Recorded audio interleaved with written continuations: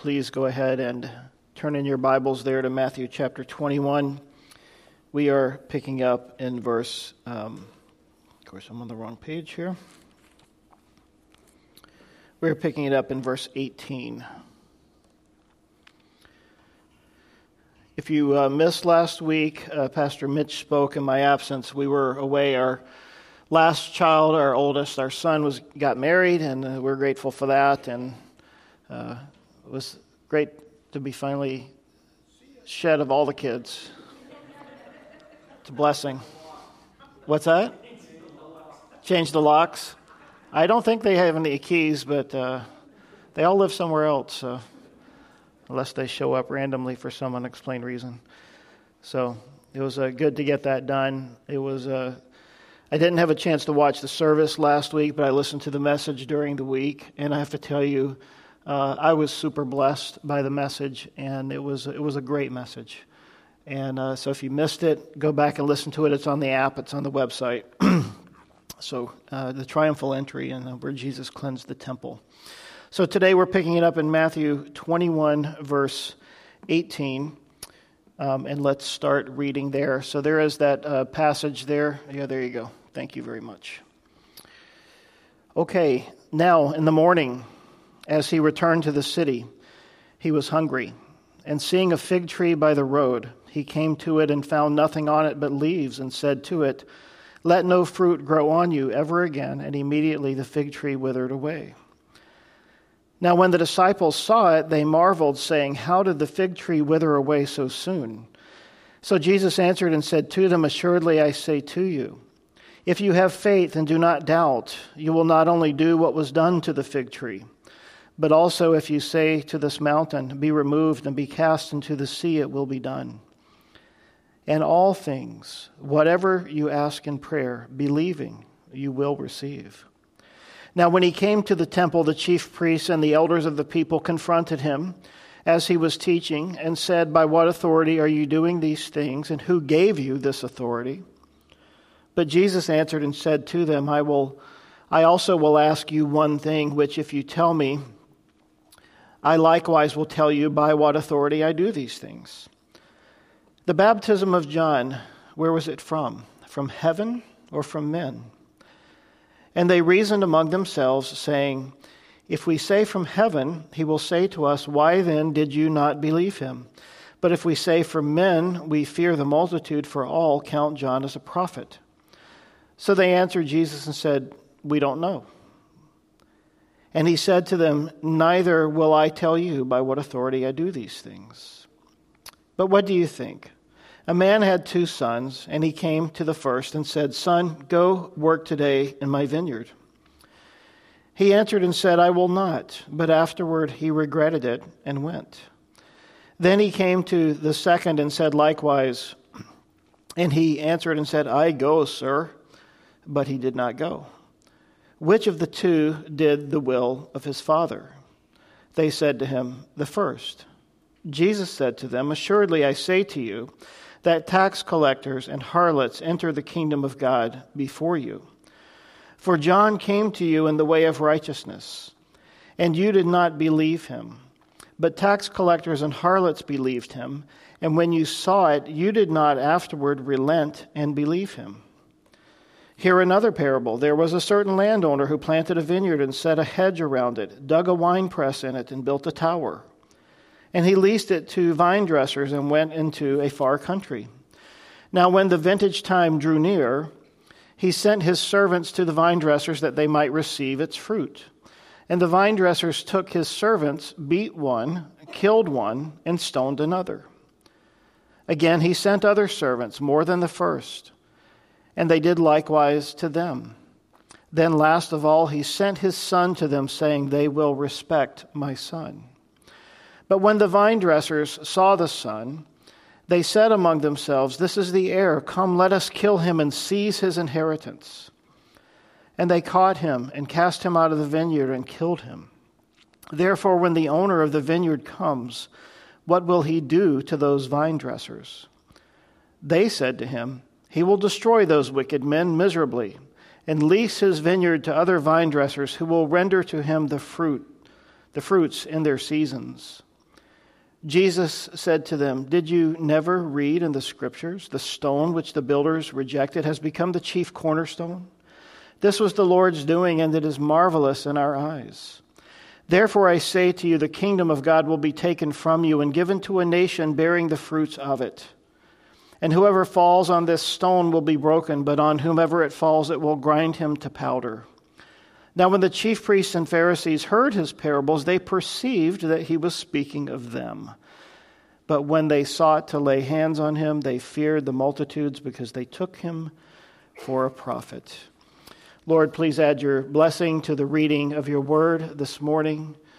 May it penetrate our hearts. May it become evident to us, Lord, the things that we need to carry away and apply to our own lives. Lord, thank you for everything that's going on here today. We ask your blessing on the offerings, on the potluck, on the time of fellowship, especially on the communion table. And Lord, may we draw near to you today as you bless your people. In Jesus' name, amen. So we have this situation as Jesus has entered Jerusalem on the day of the triumphal entry.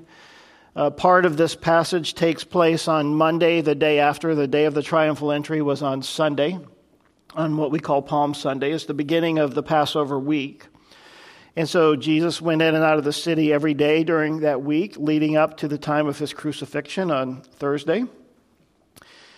And so Jesus, after he had cleansed the temple, now was in the next day, he was returning to the city. We believe this was Monday morning, and he was hungry, and seeing a fig tree by the road, he came to it and found nothing on it but leaves, and said to it, "Let no fruit grow on you ever again." And immediately the tree withered away.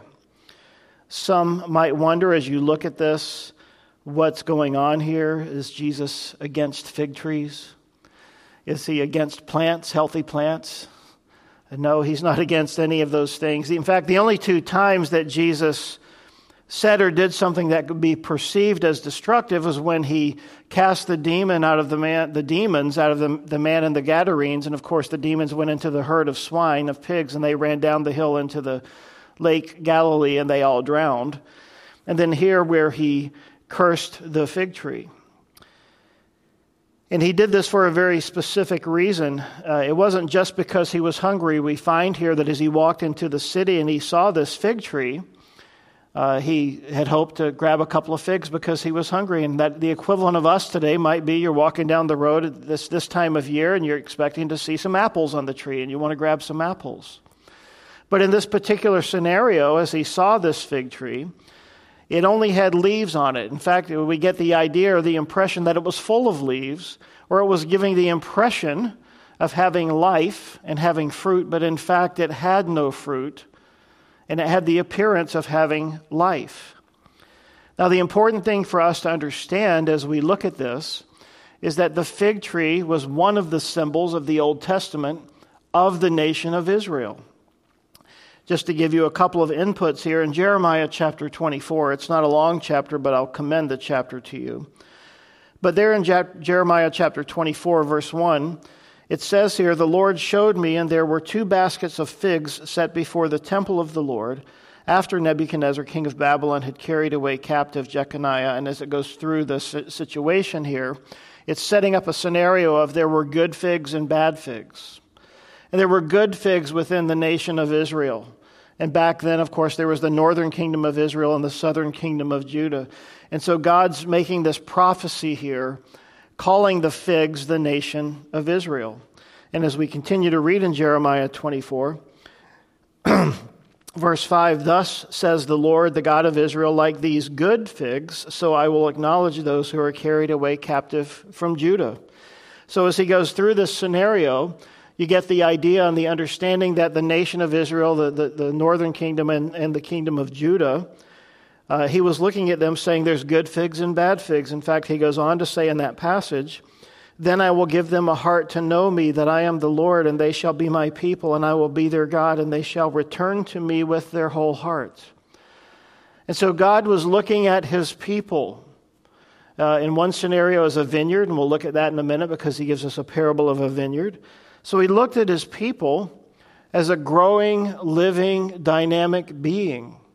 And that just like a vine dresser with grapevines, or just like the owner of a grove of fig trees, the Lord looks at his people and expects to see fruit, expects to see life in his people. A couple of other places, Hosea 9:10, it says, I saw your fathers as the first fruits on the fig tree in its first season.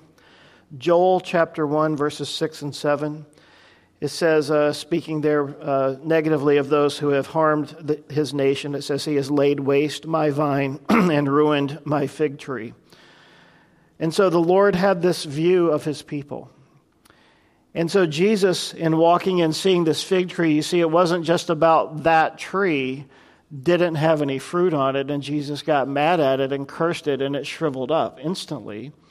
But it was Jesus sort of giving the disciples and those around him a picture, sort of a living parable of what's happening with the nation of Israel as he's come into it. Remember, the day before he rode into it on the donkey, proclaiming that day, fulfilling that prophecy, as Pastor Mitch told us about last week, from Daniel chapter 9, as Jesus fulfilled a several hundred-year-old prophecy on the very day.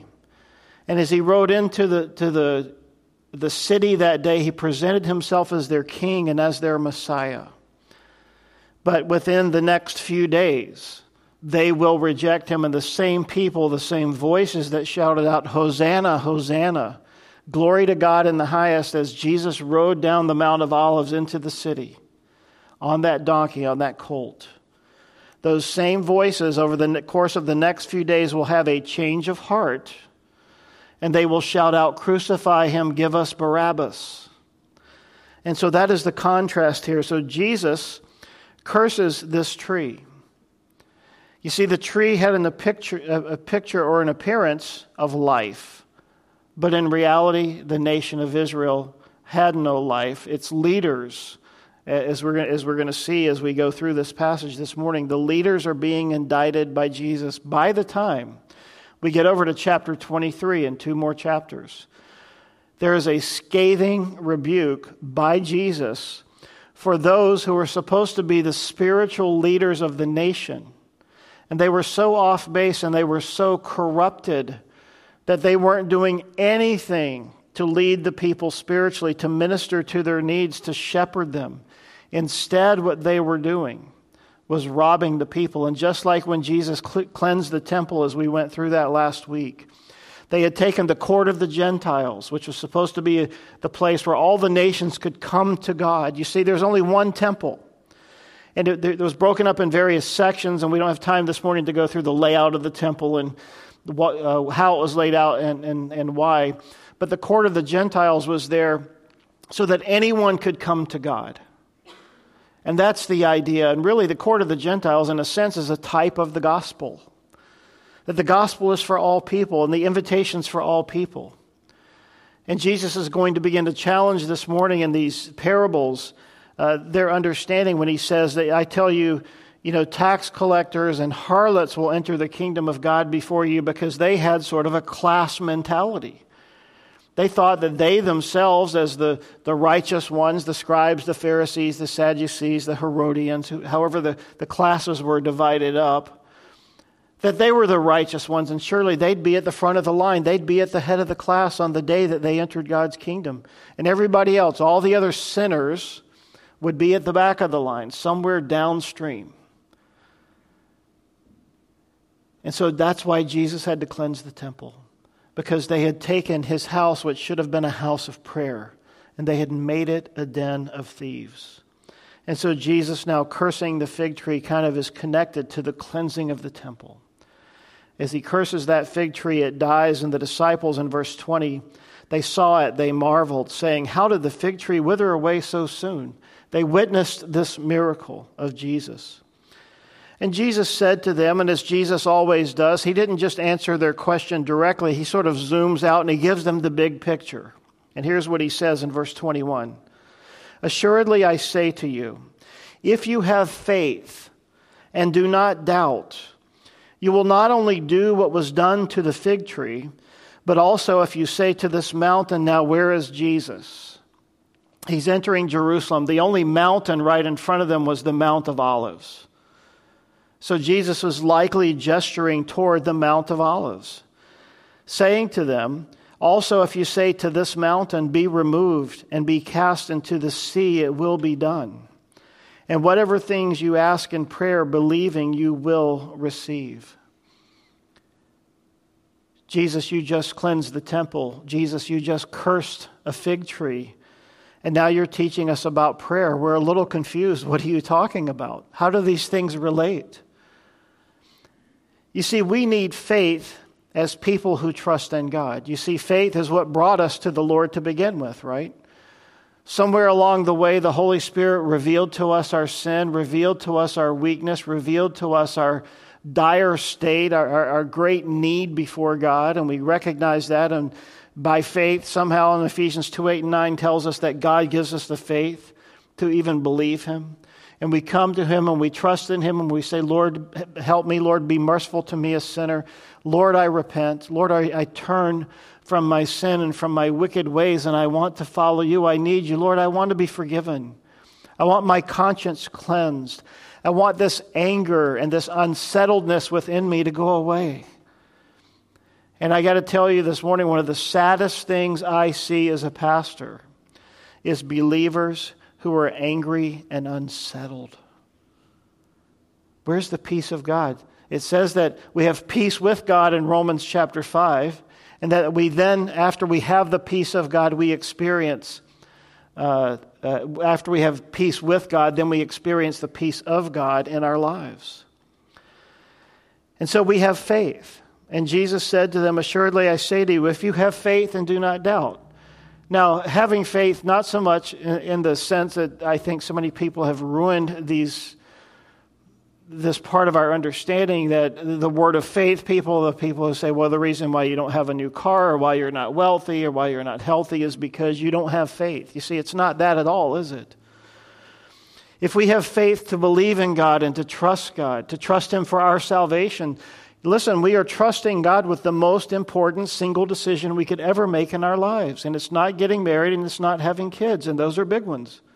It's where will I spend eternity? Will I be with God in heaven?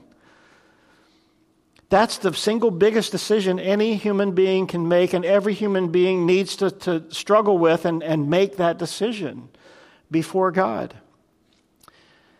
So if you have faith and you do not doubt, and you see that's the kind of faith we're talking about, saving faith, faith that believes in God, faith that says, I want to be the person you want me to be and I want to do the things you want me to do.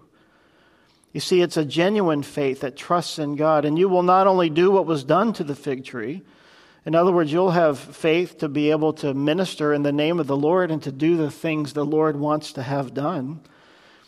But you also, if you say to this mountain, be removed and cast into the sea, it will be done. And whatever things you ask in prayer, believing, you will receive. There's so many places we could go this morning. We could stop right here and just do a Bible study this morning on prayer and faith. And what does it mean to believe in God? And what does it mean to trust God? And yes, we carry our burdens to Him and we cast our cares upon Him. But what about the faith to do what God wants to have done? Remember Jesus all the way back in the Beatitudes, Matthew chapter 6, right? He taught us how to pray. Our Father, which art in heaven, hallowed be thy name. Thy kingdom come, thy will be done on earth as it is in heaven. Not just that God would bring His kingdom, but that we would be a part of that. And that we would be a part of taking His kingdom to those around us. Give us this day our daily bread. We worship God first. We look at Him for His holiness. We ask Him to make us into His likeness and His image. And now we say, Lord, we want to enter in and we want to serve you. And so we want to have faith to do the things that you want us to do. And yes, as God calls us to work and to minister and to love and to reach out, yes, there's obstacles.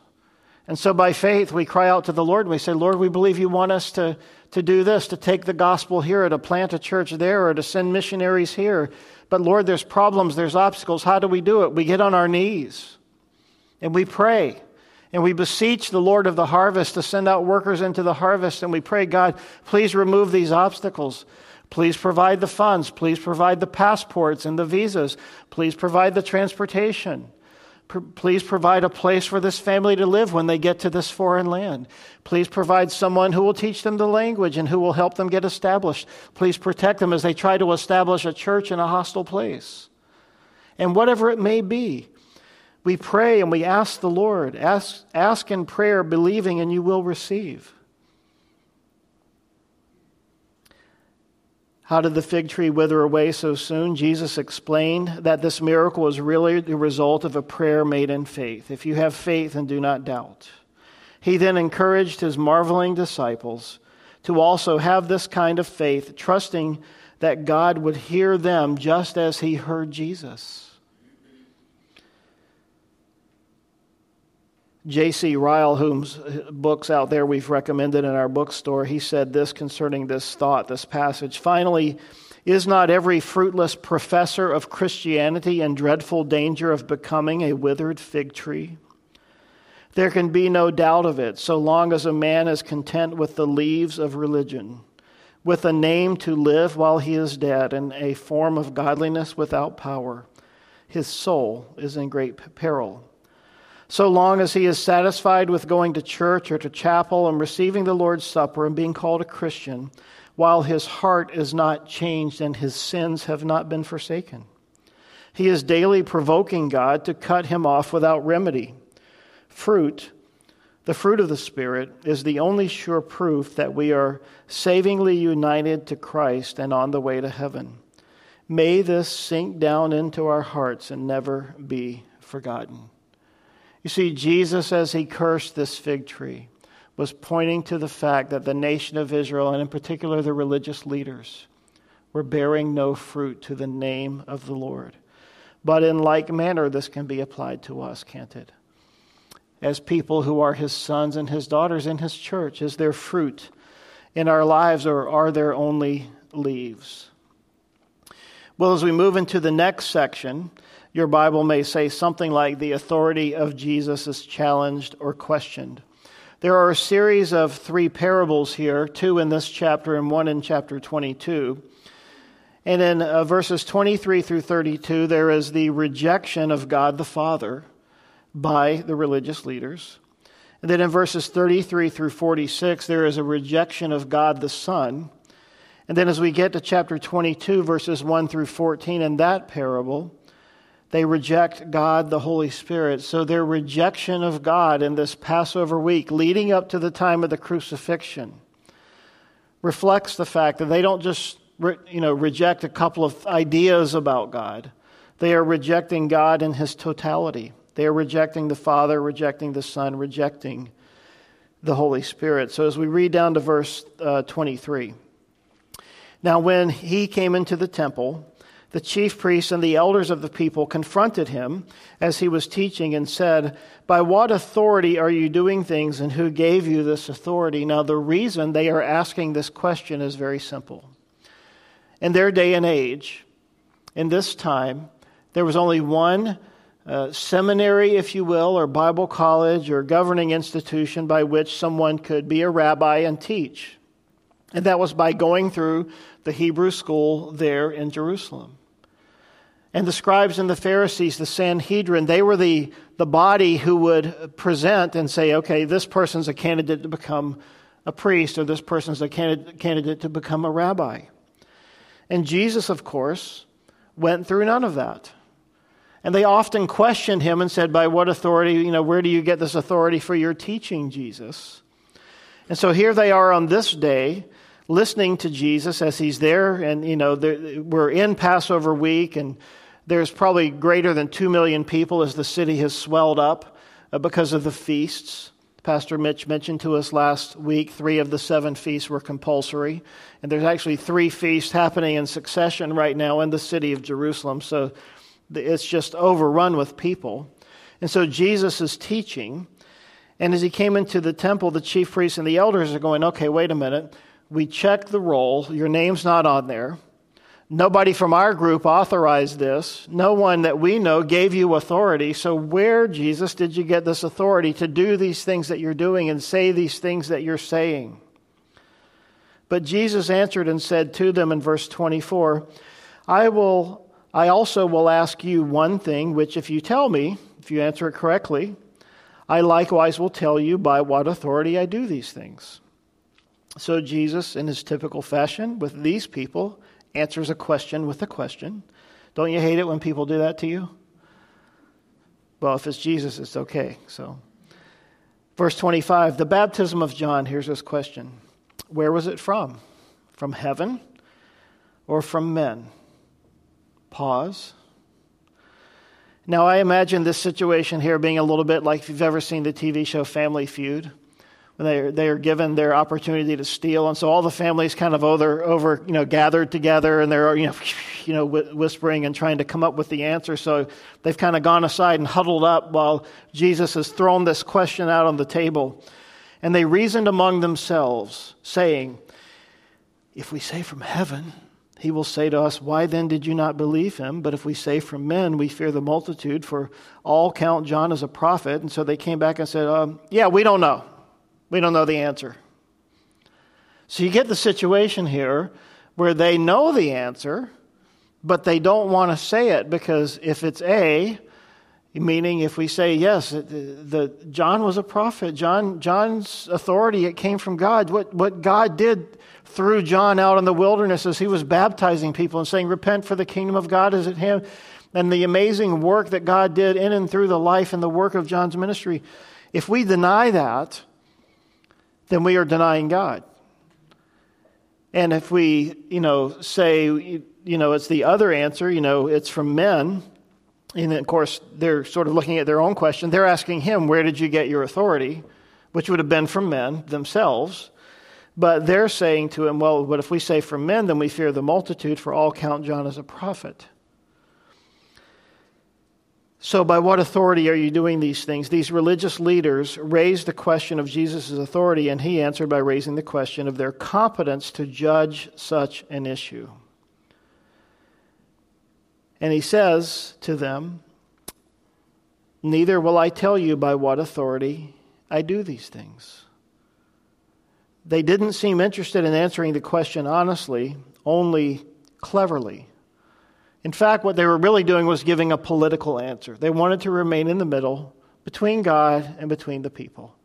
They didn't want to lose the respect of the people. They didn't want to lose the financial support of the people. They didn't want to lose the respect, the admiration, and awe that people held of them as they walked down the streets in their black garb and all of that. They were only interested in maintaining the status quo.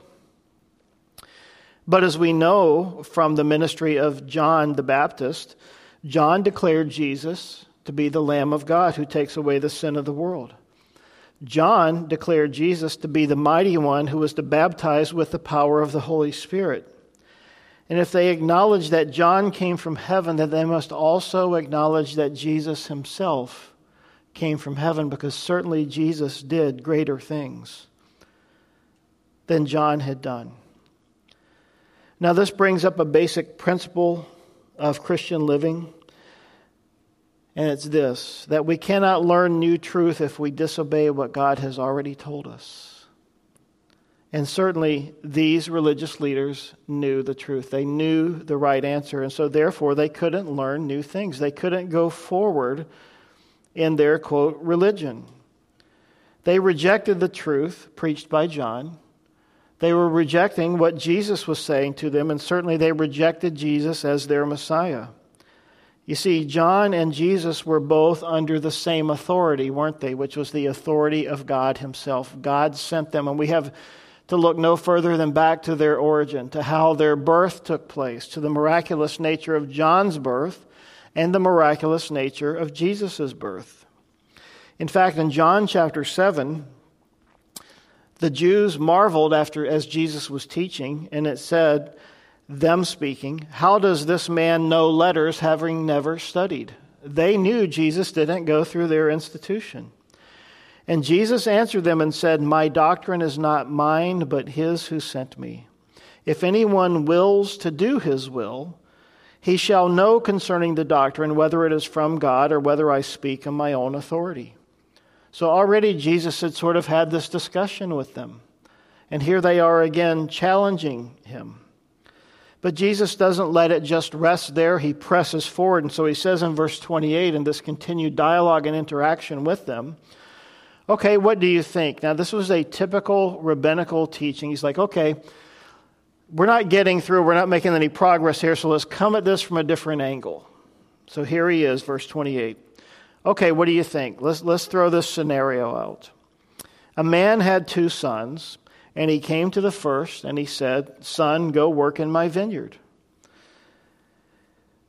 So the vineyard, as we've already talked about, is another parable, is another way of looking at the nation of Israel, at God's people. We can look at Psalm 80, which tells us about this. And again, I commend that to you. Psalm 80 talks to us a bit about how God looks at his people as a vineyard. And then in Isaiah chapter 5, verses 1 through 7, that's sort of the definitive place where God defines who his people are. And in that parable he gives in Isaiah 5, 1 through 7, he says in verse 7, "For the vineyard of the Lord of hosts is the house of Israel." So he says it very clearly. "And the men of Judah are his pleasant plant. He looked for justice, but behold oppression, for righteousness, but behold a cry for help." So God looked at his people as a vineyard. So as he tells them this story, it is highly likely that they would have understood, as he says, and again, in rabbinical fashion here, he's giving them a parable, giving them a scenario. "Son, go work in my vineyard." And so he answered and said, "I will not." But afterward he regretted it and went. Then he came to the second and said likewise, and he answered and said, "I go, sir," but he did not go. And then Jesus asked the question, okay, which of the 2 did the will of his father? Now, as we think about things, the issue that's going on here with the religious leaders is that they thought themselves to be righteous. They thought they were okay. And so they're challenging Jesus. They think they are the ones who are in control. They are the ones in authority. They are God's authority. And so they feel that they have to challenge Jesus, but their blindness is because they ignored the teaching of John, and thus up to this point they've ignored the teaching of Jesus. They have rejected the idea of repentance, and their spiritual pride has put them in a place where they cannot see and understand their own situation.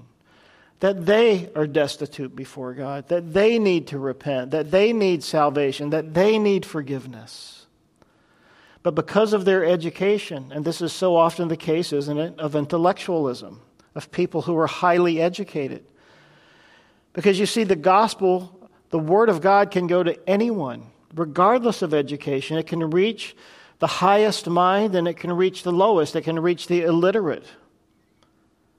The gospel of God is for all people in all times and all places. And these people were spiritually illiterate. Remember when Jesus was interacting with Nicodemus? And he was telling Nicodemus there in John chapter 3, as they had that private nighttime meeting where Nicodemus was afraid to reveal himself. So he comes to Jesus. And they have this discussion about being born again. And in that interchange, Jesus looked at him and he said, "Are you the teacher of Israel and you don't understand these things?" This is the same thing that Jesus is having here as he talks to these scribes and these Pharisees. In fact, we have another illustration of this hardness of heart and this unwillingness to repent in Luke chapter 18. And it says this, in Luke 18:9, Jesus spoke a parable to some who trusted in themselves that they were righteous and they despised others. And here's the parable. 2 men went up to the temple to pray. One a Pharisee and the other a tax collector. So Jesus pulls no punches. He says, okay, we got a Pharisee, a religious teacher, a highly educated person, and a tax collector who of course was despised and was in the lower class of people. The Pharisee stood and prayed thus with himself, "God, I thank you that I'm not like other men, extortioners, unjust, adulterers, or even as this tax collector. I fast twice a week. I give tithes of all that I possess." And of course, he's saying this out loud so that others can hear. And the tax collector, standing afar off, would not so much as raise his eyes to heaven, but beat his breast, saying, "God, be merciful to me, a sinner. I tell you, this man went down to his house justified rather than the other, for everyone who exalts himself will be humbled, and he who humbles himself will be exalted. That's the issue that Jesus is addressing. And so, speaking of the two brothers here, he answered and said, I will not, but afterwards he regretted it, and he went. You see, he spoke wrong, but he did right in the end. Then when he came to the second brother, and he said, I go, sir, but he did not go, he spoke right, but he did wrong. And when Jesus said to them, the punchline, which of the two did the will of his Father? They said, well, it's obvious from the parable that the first one. Now, right here, as I was reading this, I thought about the fact that you remember David's sin with Bathsheba, if you've read that story in the Old Testament. And as David was now in, say, it was about period of about a year after his sin. And Psalm 32 and Psalm 51 were written out of David's experience as he eventually repented for what he had done in committing adultery with Bathsheba and with having her husband killed. But there was that fateful day when Nathan the prophet came to David, and he said, David, got a story for you. And he said, okay, tell me. Remember, Nathan told him the story about a neighbor who had a little flock of sheep. And there was this very wealthy man who lived next door, and he was looking down. He had everything he needed. He had all the flocks and herds and everything he needed. But he looked down and he's like, that guy has a sheep that I don't have. So I'm going to take it because I want it. And as he tells the story, and he plays out the scenario before David, and he says, this rich man took what belonged to this poor man, this little bit that he had, and he took it for himself. And David said, that's it. Who is this guy? We need to put him to death. That was terrible. And what did Nathan say? He said, David, you're that man. Pointing out his sin. You went to someone else's flock and you took what did not belong to you. And that's when David repented. And in this moment, as Jesus comes to them, he says here in verse 31, assuredly I say to you that tax collectors and harlots enter the kingdom of God before you. What you don't understand is that this is a cup of cold water in the face. This is slapping them in the face with a dead fish. Okay? They were appalled and mortified that Jesus would say such a thing to them. No one has ever said anything like this to them. For John came to you in the way of righteousness, and you did not believe him. But tax collectors and harlots believed him, and when you saw it, you did not afterward relent and believe him. He's making it very clear. You had an opportunity, you saw, you heard, the word of God was preached to you, the Spirit of God was at work, and you ignored it. In fact, Jesus is sort of giving us a picture here of the blasphemy of the Holy Spirit as they reject the work of God. So in this parable, when the Father, as Jesus is just using it as a teaching device, but there is something that we can learn from this. When the Father says to the sons, go and work in my vineyard today, here are some things that we can learn. The Father spoke to his Son individually. He did not speak to the sons together. So he went to them one-on-one. And so does he do with us, right? He comes to us individually as his sons and daughters. And he says, will you work in my vineyard? The same invitation was given to both sons. It was an individual call to work.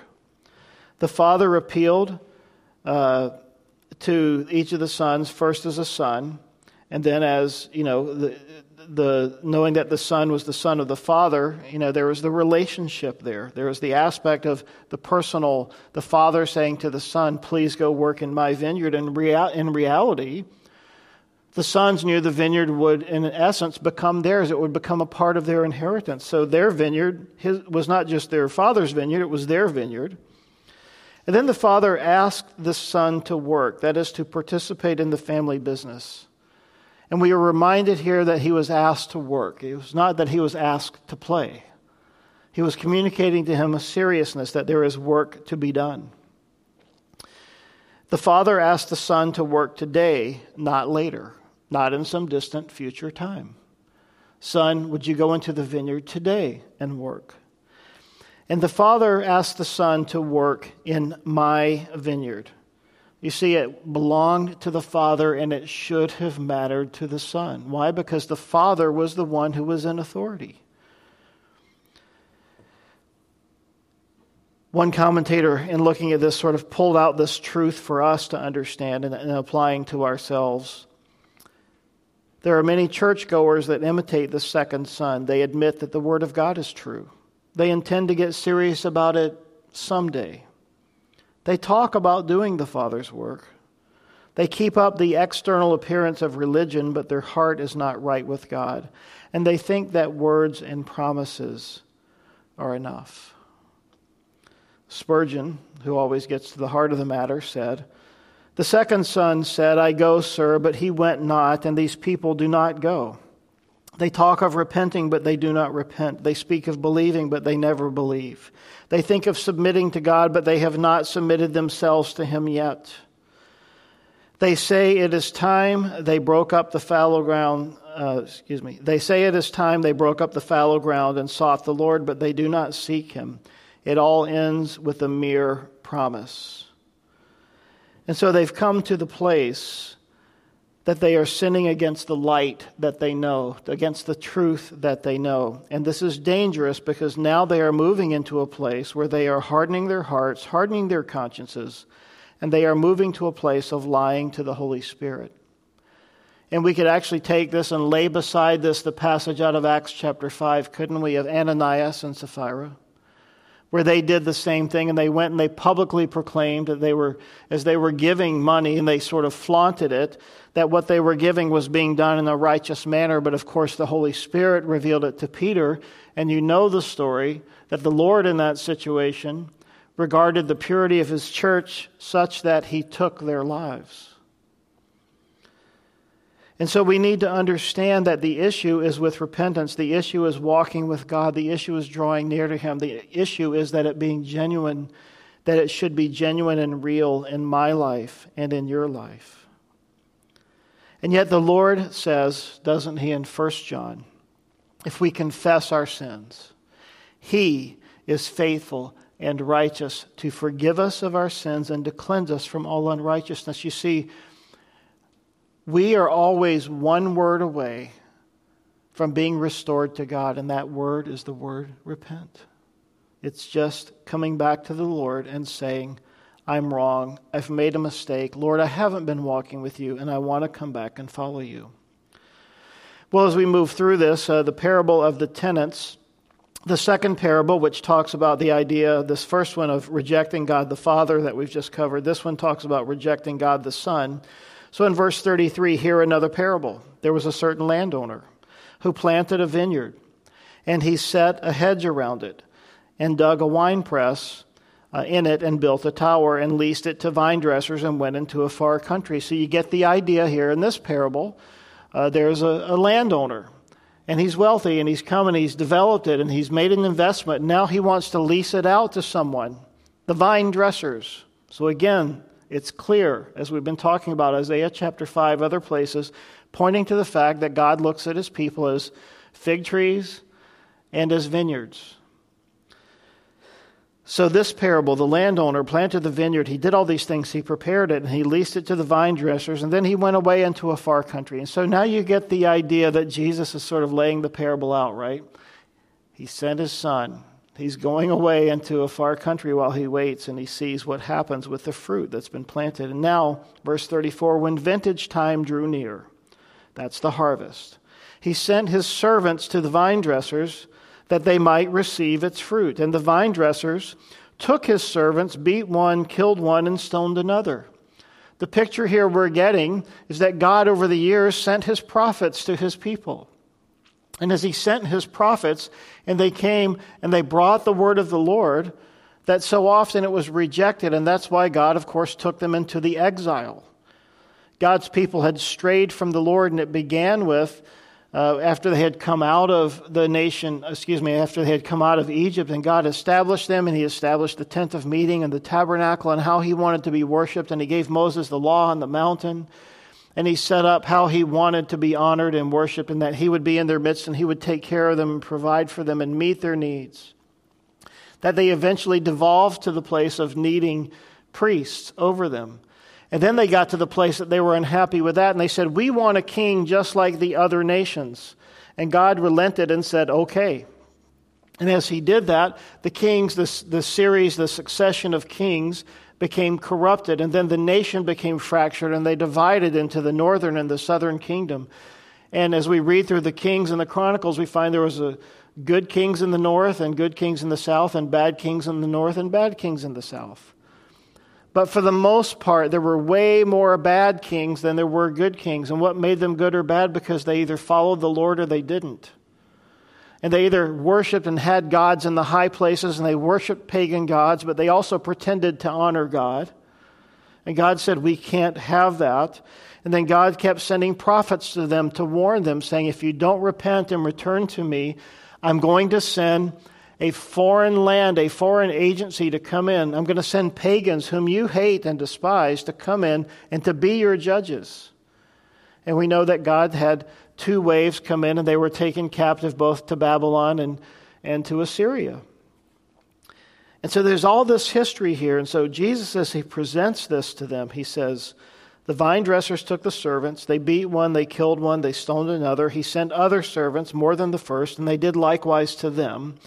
Then last of all, he sent his son to them, saying, they will respect my son. Jesus is declaring right there that I'm the son that was sent to you. But when the vine dressers saw the son, they said among themselves, this is the heir. Come, let us kill him and seize his inheritance. Guess what?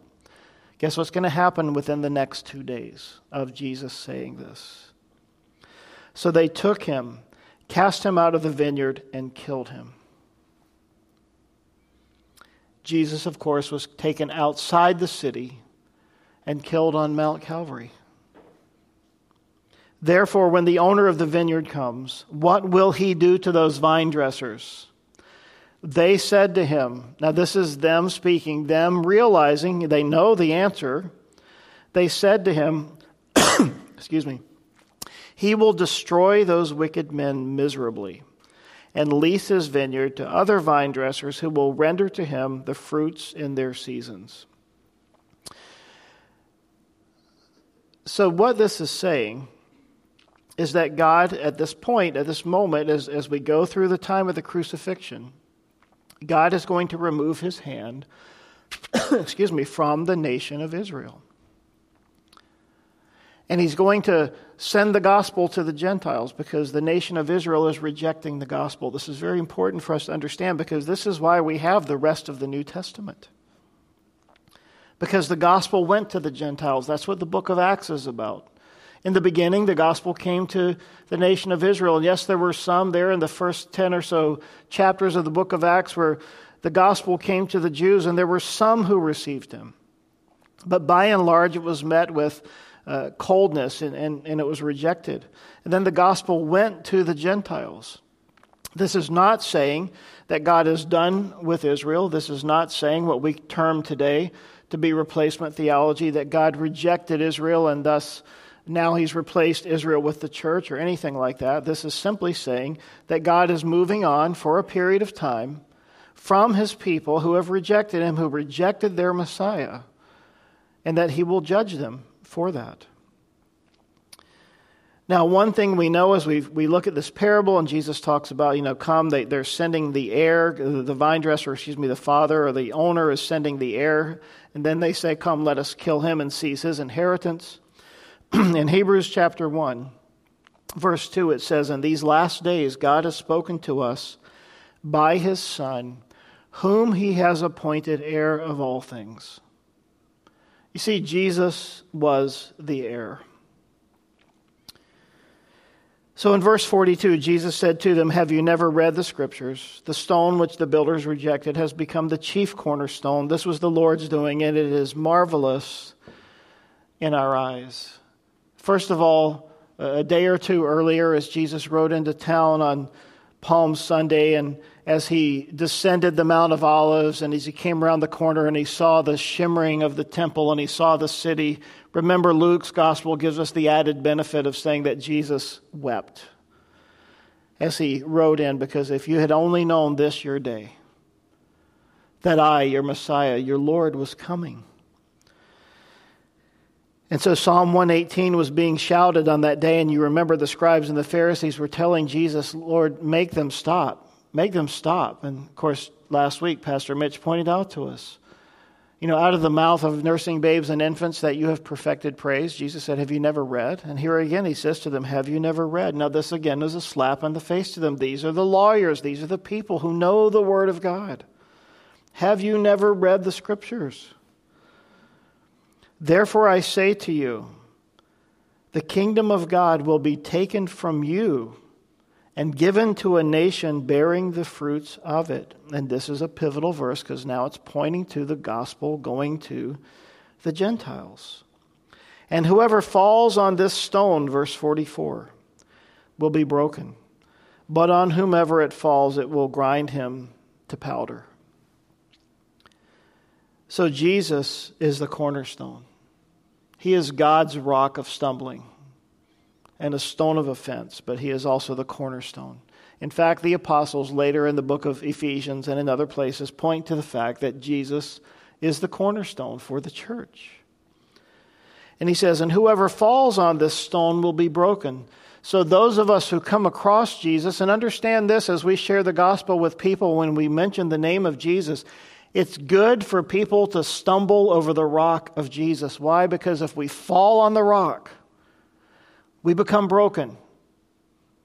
We become wounded by the Savior. And that's the best thing that can ever happen to any of us. And he says, but for those, as Jesus has been pointing out here, for those whose heart is hardened, who have not repented, who have not relented, and who hear and hear and hear and yet continue to not hear. Remember the parable from Isaiah? Hearing, they do not hear. Seeing, they do not see. And it says here, but on whomever this stone falls, it will grind him to powder. You see, we're in a place now, before the tribulation comes and before Jesus comes to judge the nations, we're in a place now where people can fall on the stone and be broken. But a time is coming that the stone will fall on them. You see, Paul says in the book of Philippians, and we all know this verse, we just need to connect the dots right. One day every knee will bow and every tongue will confess that Jesus Christ is Lord to the glory of God the Father. You see, you can bow the knee and confess now by falling on the stone and being broken. Or one day the stone will crush you and you will be forced to understand, to recognize that Jesus is the Messiah, that he is God, and that he is God's solution for sin. And that he is here to bring us to the Father, to bring us to faith, to bring us to peace. You see, we can be broken in humble surrender before God, or we can be broken in judgment. The brokenness will happen. But will the brokenness be willing, or will the brokenness be forced upon us? Now, when the chief priests and the Pharisees heard his parables, they perceived that he was speaking to them. They're understanding. Nope, you're not misunderstanding, you're getting it. But when they sought to lay hands on him, they feared the multitudes because they took him for a prophet. That is, the multitudes took him for a prophet. So they had already declared, as we read the Gospels, much earlier in his ministry, they'd already determined they were going to kill him. They were going to find a way to get rid of this guy who was upsetting their apple cart and who was causing problems, upsetting the status quo. So here we are in Passover week. 2 days before they had said, Hosanna, Hosanna. Now we're building up to the place. You can see the transition as we walk through Passion Week. We're getting to the place where they are going to lay hands on him and they are going to seek to crucify him. So next week we will pick it up in verse 22 with that next parable of these three parables. They've rejected God the Father. They've rejected God the Son.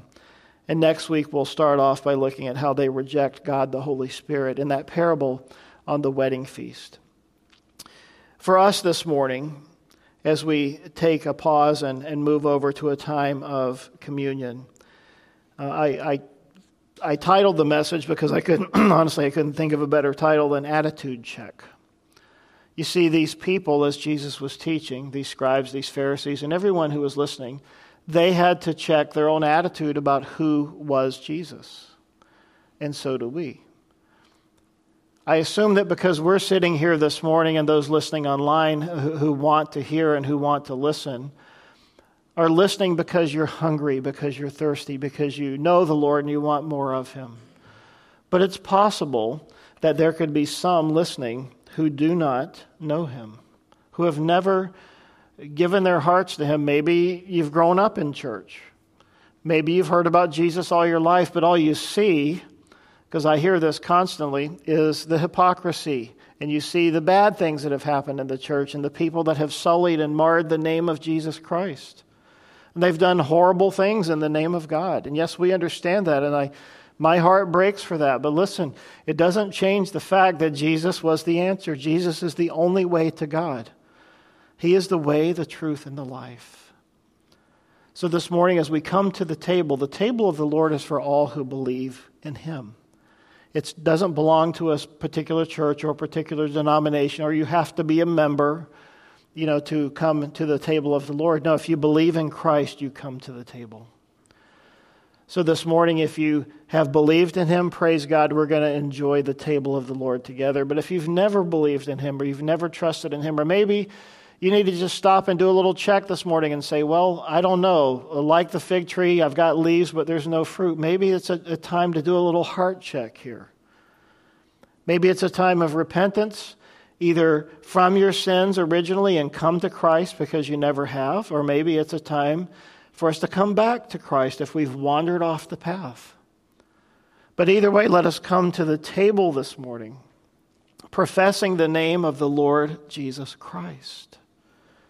He is God. He is God's solution. He is God's way. He is the sacrifice for our sins that we might know God the Father.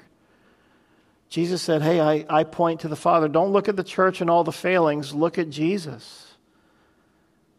Jesus said, I've come to show you the Father. If you've seen me, you've seen the Father. Look at Him. I fail. I make mistakes. So do you. But thank God salvation's not in me and it's not in you. It's in Him. There's only one person who's ever lived a perfect, sinless life, and His name is Jesus. That's why it says He's the author and the finisher of our faith. So this morning as we come to the table of the Lord, let's humble ourselves before Him and receive from Him. Lord Jesus, thank you this morning. Thank you that you have come and that you've given yourself on my behalf, on our behalf. Thank you that our sins are forgiven.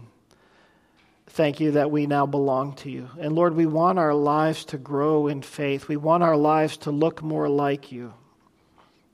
So Lord, do a work in us, whatever it needs to be. The things that perhaps we're aware of right now, maybe all too painfully, Lord, attitudes that we have towards you, towards friends or family, anger, hatred, bigotry, whatever it might be that's in our hearts, God, we confess it to you right now. And we ask you, Lord, to do that deep cleansing work in our lives. If we confess our sins, you are faithful and just and righteous to cleanse us and to restore us to that righteous right standing.